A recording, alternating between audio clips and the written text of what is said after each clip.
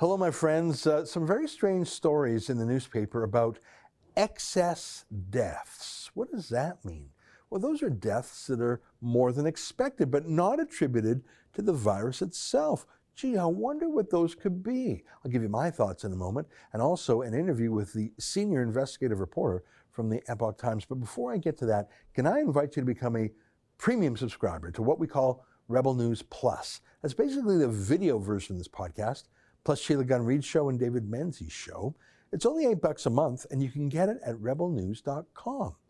Helps us keep the lights on here, so we don't have to take any of that government money. We never will, so we rely on you for help. Okay, here's the podcast. Good news, the coronavirus pandemic is over. Bad news, now we're seeing all the other destruction governments have caused. It's July 27th, and this is the Ezra Levant Show. Why should others go to jail when you're the biggest carbon consumer I know? There's 8,500 customers here, and you won't give them an answer.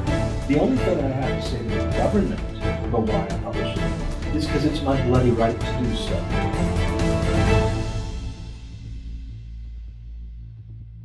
Let's start off with some good news. Nova Scotia reports no active COVID-19 cases in the province. As in not one person. There are almost 1 million people in Nova Scotia. It's twice the size of Belgium geographically. Not a single person has the disease. Let me quote from the story. For the 11th day in a row, Nova Scotia is reporting no new cases of COVID-19, and the one active case in the province is now resolved. So there's nothing. Has been nothing for 11 days. So now that it's over, it really never began in Nova Scotia, really. I mean, 63 deaths in the province, grand total. I mean, I'm sorry to hear it. Everyone is a tragic loss, but the official models said thousands would die. It just didn't happen. So the pandemic never actually did hit. The tidal wave turned out to be a ripple, and it's done now. Has been over for about 2 weeks. The last guy who was at home with a cough is healthy again. So naturally, the province's politicians are now moving to make masks mandatory across the province. Nova Scotia making mask wearing mandatory in most indoor public places by July 31. So that'll kick in next week. It's over. I mean, 100% over. You cannot catch it in Nova Scotia because no one else has it in Nova Scotia. And by the way, they're actually quarantining travels pretty strictly there. You literally cannot catch it because no one else in the province has it. But the province is forcing everyone to wear masks nonetheless. And only now, not back in March or April. Now, July 31, really August 1. What? Let me read. Nova Scotia is making mask wearing mandatory in most indoor public places beginning July 31, even for performers singing at concerts.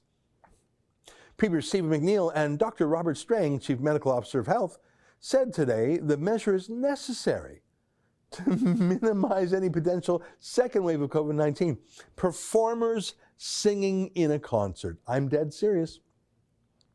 People entering restaurants or bars will have to wear a mask until they begin eating or drinking. This is nuts, but it's the law. Well, the law is an ass, as the saying goes. This isn't about health.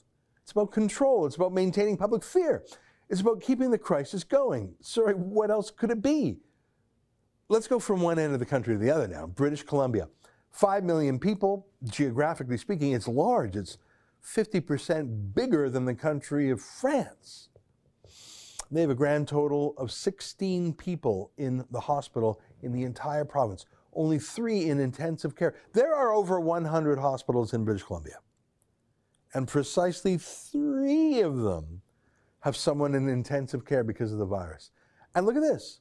Median age in years for the deaths, 85 years old. And the range is 47 to 103 years old. So the median age of death was 85.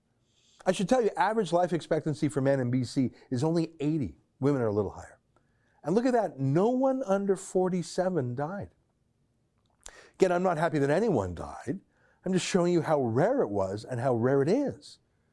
It's the case everywhere in Canada. It's over. More and more you can hear journalists talking about new cases, as in how many people have the virus but don't actually get sick from it, or just get a little bit sick and maybe don't even realize they have it. They're not showing you hospitalizations anymore, let alone deaths anymore, because those numbers aren't going up. They're almost not even existent, especially in jurisdictions where they're ramping up testing. So of course more people will come back as positive. Those are cases, but like I say, hospitalizations and deaths, they're flatlining everywhere. But look at this, take a look. There's a death gap in Canada's four most populous provinces. If COVID-19 isn't killing these people, what is? As in, why are so many people dying? Imagine asking that question. We've shut down all of society. We've emptied out hospitals to make way for the COVID victims that never came.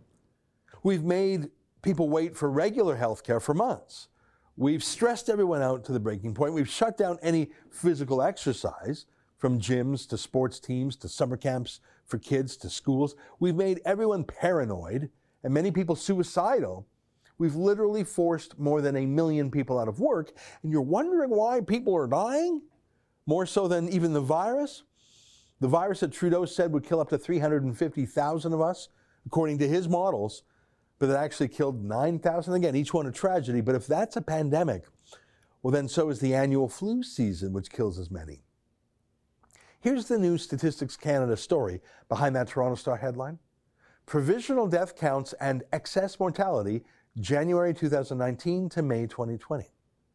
COVID-19 has caused the death of more than 8,000 people in Canada, affecting communities and families across the country.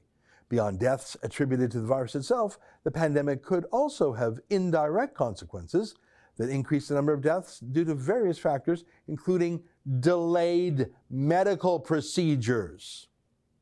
To understand both the direct and indirect impact of the pandemic on deaths in Canada, it is important to measure excess mortality, which occurs when there are more deaths during a period of time than what would be expected or are typical for that period.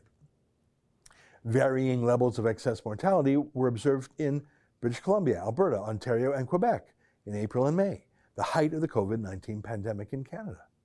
You don't say. In British Columbia, excess mortality was observed for a 6-week period beginning in mid-March. Over this period, there were 386 more deaths than in any of the previous 5 years for those same weeks. Here, I'll help you. I showed you this a few weeks ago. It's another pandemic from China. It's called opioids, drugs like fentanyl. It's killed more people this year than the virus. Look at that, table 1. That's deaths by fentanyl. 526. Deaths in the first half of the year. Average age, people in their 30s. The virus has only killed 191 people in British Columbia. So opioids are twice as deadly. And they're not going to stop. That pandemic hasn't ended. You can't wear a mask to stop that one, can you? Why do people do drugs in the first place? I don't know. Stress, boredom, lack of purpose, despair. I'm just guessing. Are you surprised the drug use is skyrocketing? And we haven't had conclusive suicide stats yet either. How about hundreds of thousands of cancer checkups just missed or skipped? How about elective surgeries being delayed until they're no longer just elective, they're emergent? This pandemic has killed nearly 9,000 people, average age over 80. I'm very sorry about it, but I promise you, before we are done, the political response to this pandemic will have killed many more times 9,000. Maybe the Toronto Star will figure it out one day. Stay with us for more.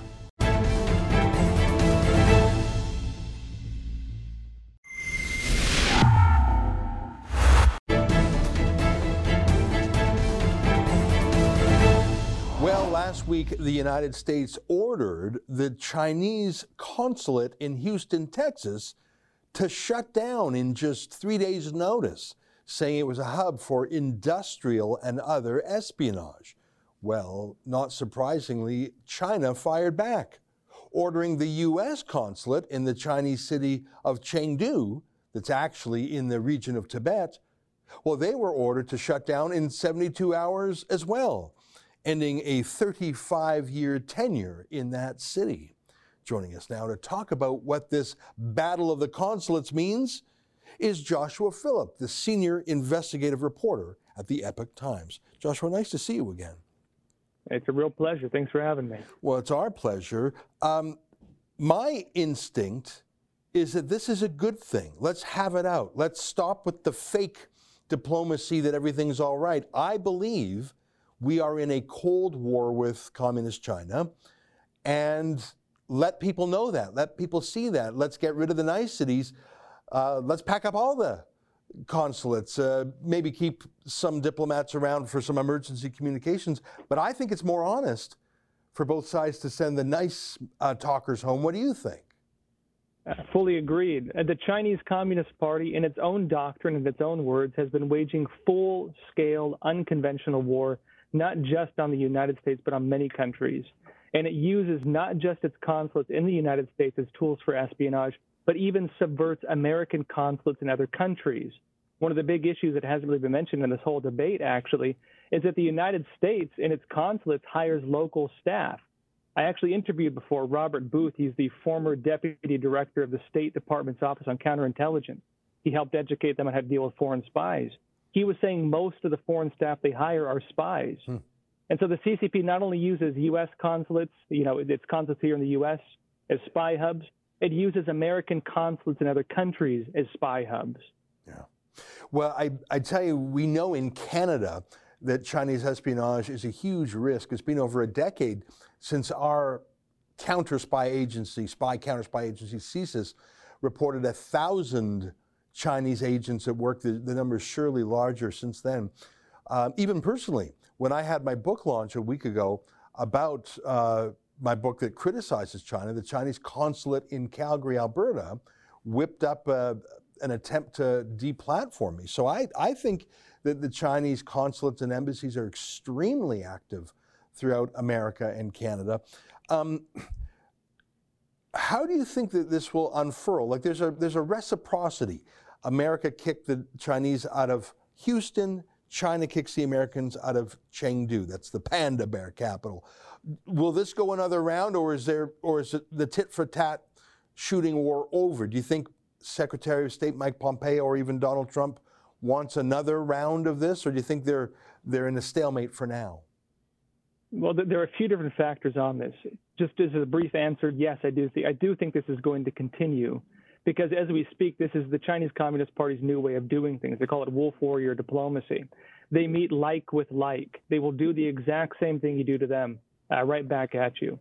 I think the CCP's biggest concern is that the U.S. will pull out more consulates out of the U.S. from China, and that other countries may follow suit.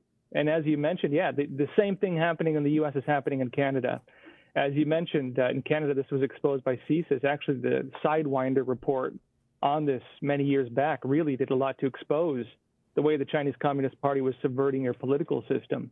And I think, unfortunately, that didn't have as big of an impact then as it would now if it came out, mainly because I think it was such a new topic for people. People had never heard anything like it. And, of course, it was criticized as being racist and all these other labels they use against things like that. But, point is here, the CCP does the exact same things in every country. And if the U.S. takes that first step to start kicking them out, very likely Canada is going to follow suit. Very likely maybe even Australia is going to follow suit. Other countries may be on the tail of that as well. Well, it's interesting that you say Canada might follow suit. I certainly wish that were the case. Given the fact that 2 Canadian nationals have been held hostage in China, I'd have to check the calendar. I think it's almost exactly 600 days. You would think that would be a provocation for which Canada would send diplomats home. Trudeau has not done so. Trudeau, in fact, has sent more foreign aid to China, including, bizarrely, to the Wuhan Virology Institute. Do you just hope that Canada would follow suit, or do you have any basis for that? I'm worried that that's wishful thinking. I think Canada is still very much in the thrall of China. If you were to say UK or Australia or New Zealand, I'd say, okay, yeah, now you're talking. Why do you think Canada would follow suit? I think I agree with you. The government in Canada has been pretty close to the CCP, but at the same time, the security community and the military in Canada is pretty on the ball with this stuff. I mean, really, among all the different countries in the world, they were some of the first to blow the whistle about the CCP infiltrating your political system. It's true, to really make that happen, you would probably need to have a cleaning out of those influences from your political system. Whether or not that's going to happen, we'll have to see. But when it comes to, for example, going against the Confucius Institutes, when it comes to calling out some of the different forms of subversion in Canada from the CCP, Canada has been pretty much at the forefront of exposing a lot of these things. Now, when it comes to these two Canadian nationals being held basically hostage in China in exchange really for Meng Wanzhou, because they said they'd do a hostage exchange for her.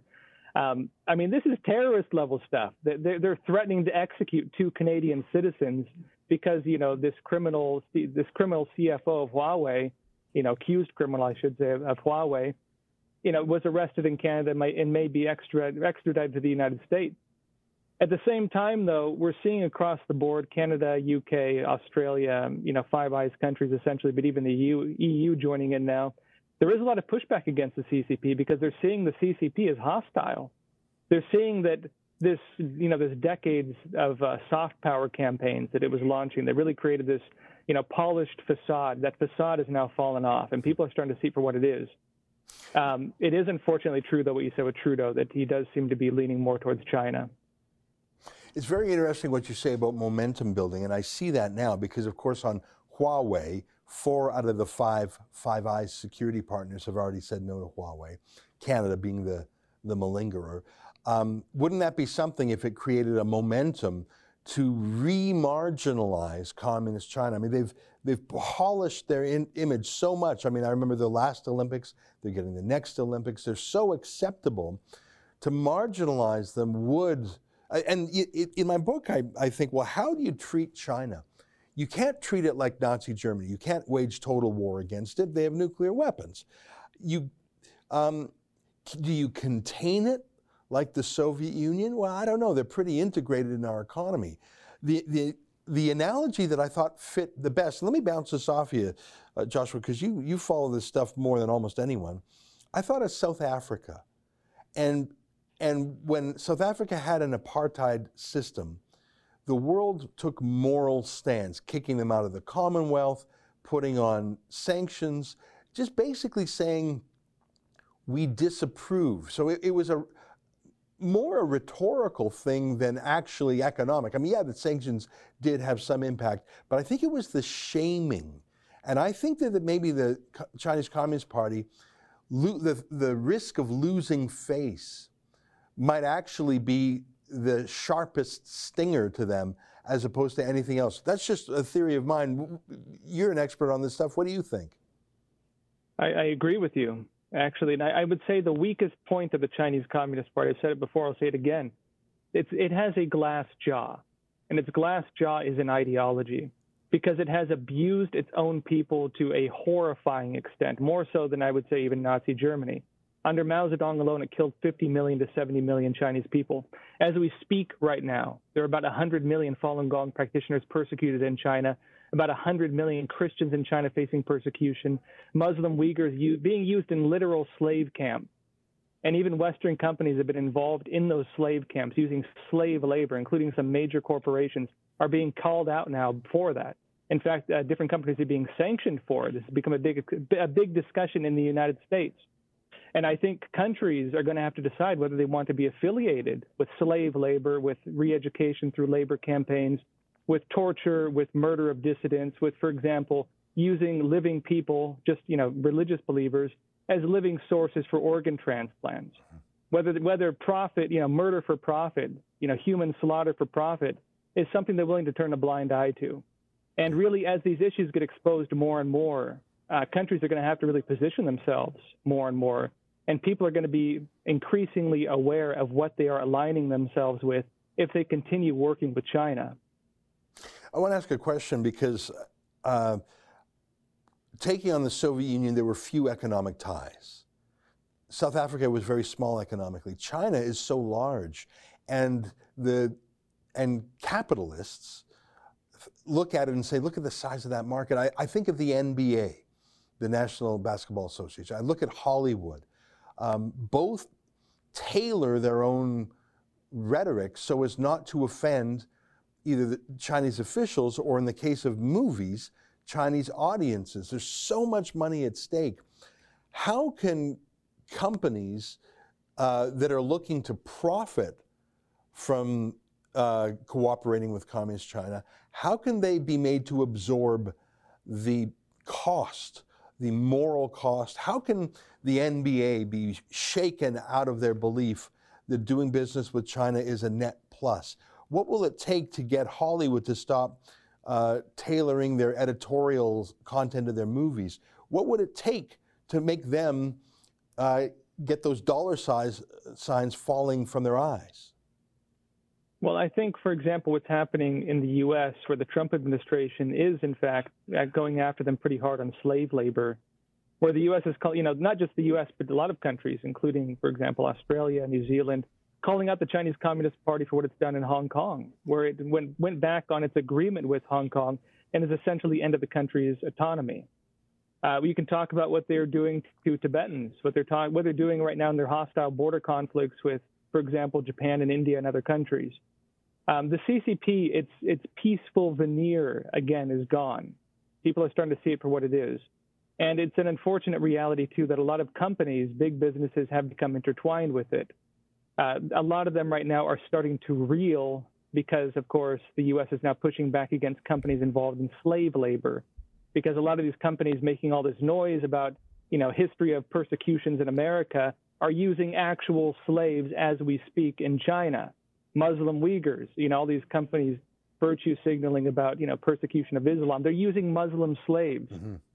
And so, I think as this gets called out again more and more, people will see it more and more, and it's going to become too much of a liability for these companies to deal with China. Mm-hmm. Not only that, but Tencent, for example, bought up a lot of Hollywood. You have Chinese companies buying up a lot of natural resources in different countries. Some countries like Australia, they basically control, the main GDP industries. And so it becomes a political issue and it becomes a major economic issue to start pushing back against them. And at the same time, though, it's going to be hard for them to decouple, because pretty much the Chinese Communist Party has gained such deep tendrils into their economic system that it's hard to pull out of it. As the U.S. is showing, though, I think right now, it's demonstrating that pretty much a lot of the business deals that you make with China, you do not actually profit from. And you're more likely to make, more money and be better off if you were to not trade with them whatsoever.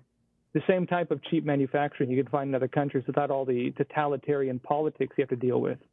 And I think the world is now starting to see that. I saw for the first time a news story that Apple is going to manufacture one of its high-end iPhones in India.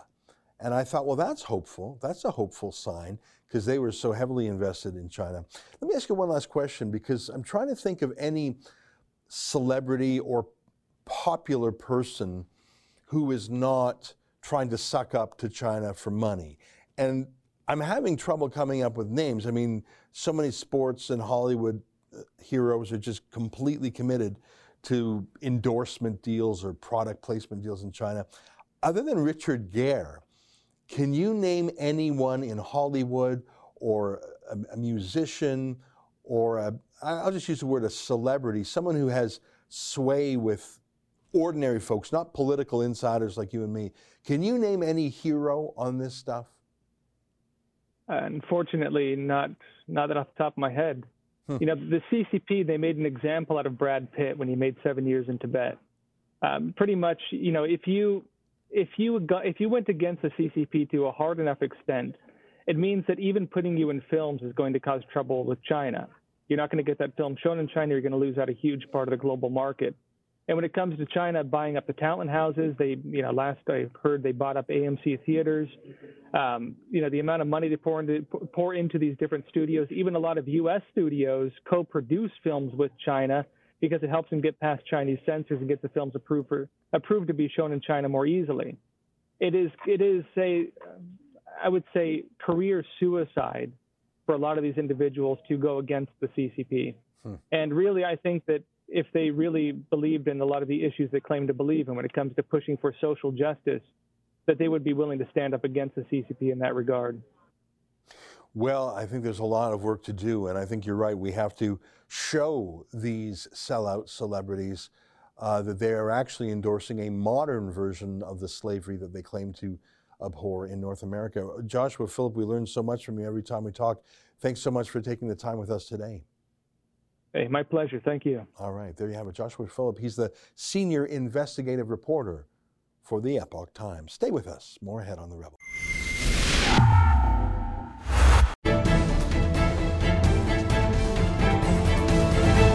Hey, welcome back. What do you think of our conversation with that senior investigative reporter from the Epoch Times? I found him extremely knowledgeable. We've spoken to him before. He does great work. They do great work. I'm just so pleased that we have allies doing critical reporting on China. There are so many in the establishment who are sucking up to China in so many ways.